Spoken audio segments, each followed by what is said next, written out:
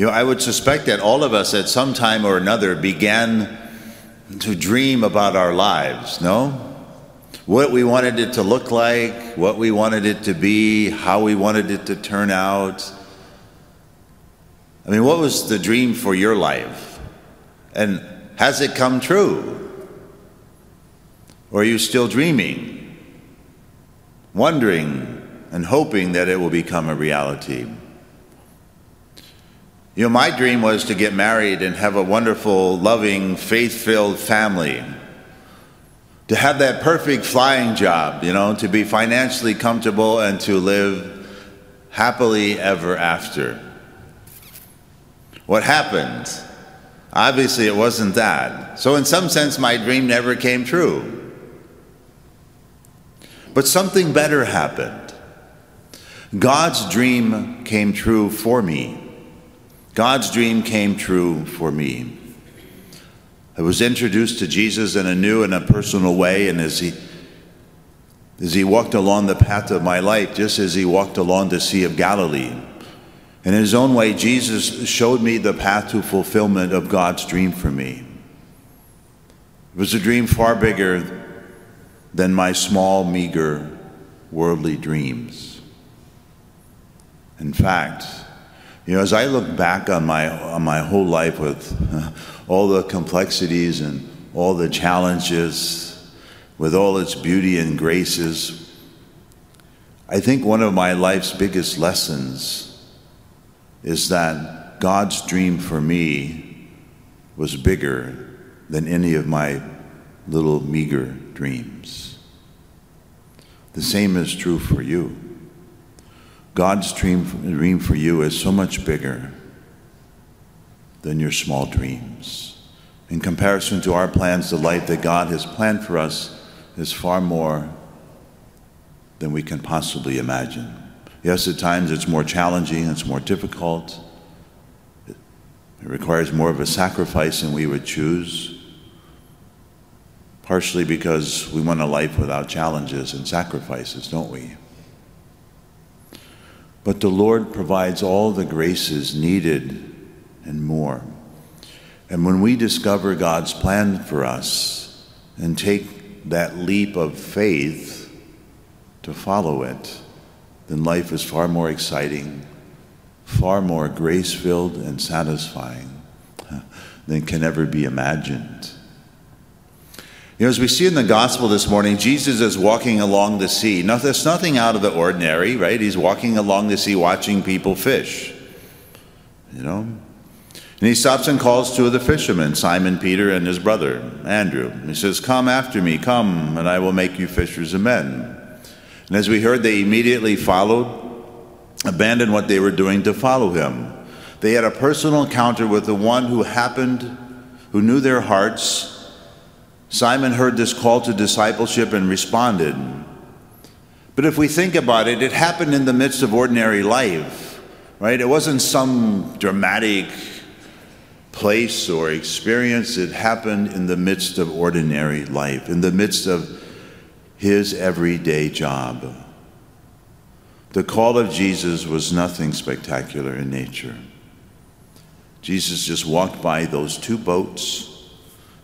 He called those two sets of brothers to follow him. Somehow they took a leap of faith and responded, forever changing their lives and the lives of their families. Our Lord has an individual, an unrepeatable call for each one of us. He calls us to action in the midst of our everyday tasks, requiring no expertise in evangelization, just a heart ready and willing to love others for his sake.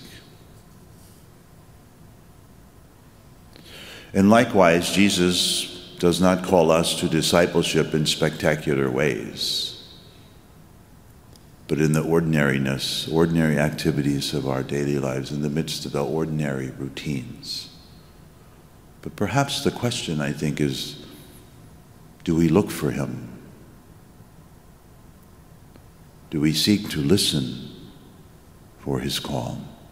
because he calls us daily? Do we have that quiet disposition in our hearts to be able to hear him in the midst of our daily routines, in the midst of this normalcy of our life? That quiet listening spirit develops, becomes a reality. It comes through spending time in prayer alone with Jesus and his living word. It comes from acknowledging the presence of God in our lives each and every day. In fact, in each and every moment. I mean, if we think about this, because these disciples accepted Jesus' invitation, what happened from that? We have our first pope. We have the Gospels. We have the letters of John and the letters from James. What graces they brought to the early church and to you and I many years later. So by design, the living of our vocation in accordance with God's will showers graces upon us, as well as on those we love, and as well as the whole church. We may never see it in this life, the fruits of our own yes to being followers of Jesus, but we can be assured that every prayer, every act of love, every sacrifice made for others has eternal consequences. You know, the apostles probably never dreamt of giving up a life of fishing or whatever they were doing to give their lives away in the way it happened. To follow Jesus, mere good works are not enough. We have to listen daily to this call, because he who alone knows us and who loves us deeply longs to share his dream for our lives. God's dream for my life is still unfolding. I never dreamt about becoming a bishop, much less coming to this diocese to lead this faith community here. But I will continue to seek his dream for my life, because it has and will continue to be far more than I could ever imagine. To be honest, I don't have an imagination quite like his. So this is why we need to immerse ourselves in his sacred word, so we can hear, amid the thousands of other words in our daily lives, that one word that speaks to us not about things, but about life. Pope Benedict says, in the living word of God, Jesus says today to each person, to each one of you, he says, I am yours. I give myself to you so that you and I can receive and respond, saying in return to him, I am yours. So friends, as we immerse ourselves in the living word today, in the word of God today, and in this living life, this life that Jesus gives to us in the Eucharist, it is then we will discover how close Jesus is to us and how close his dream for us is.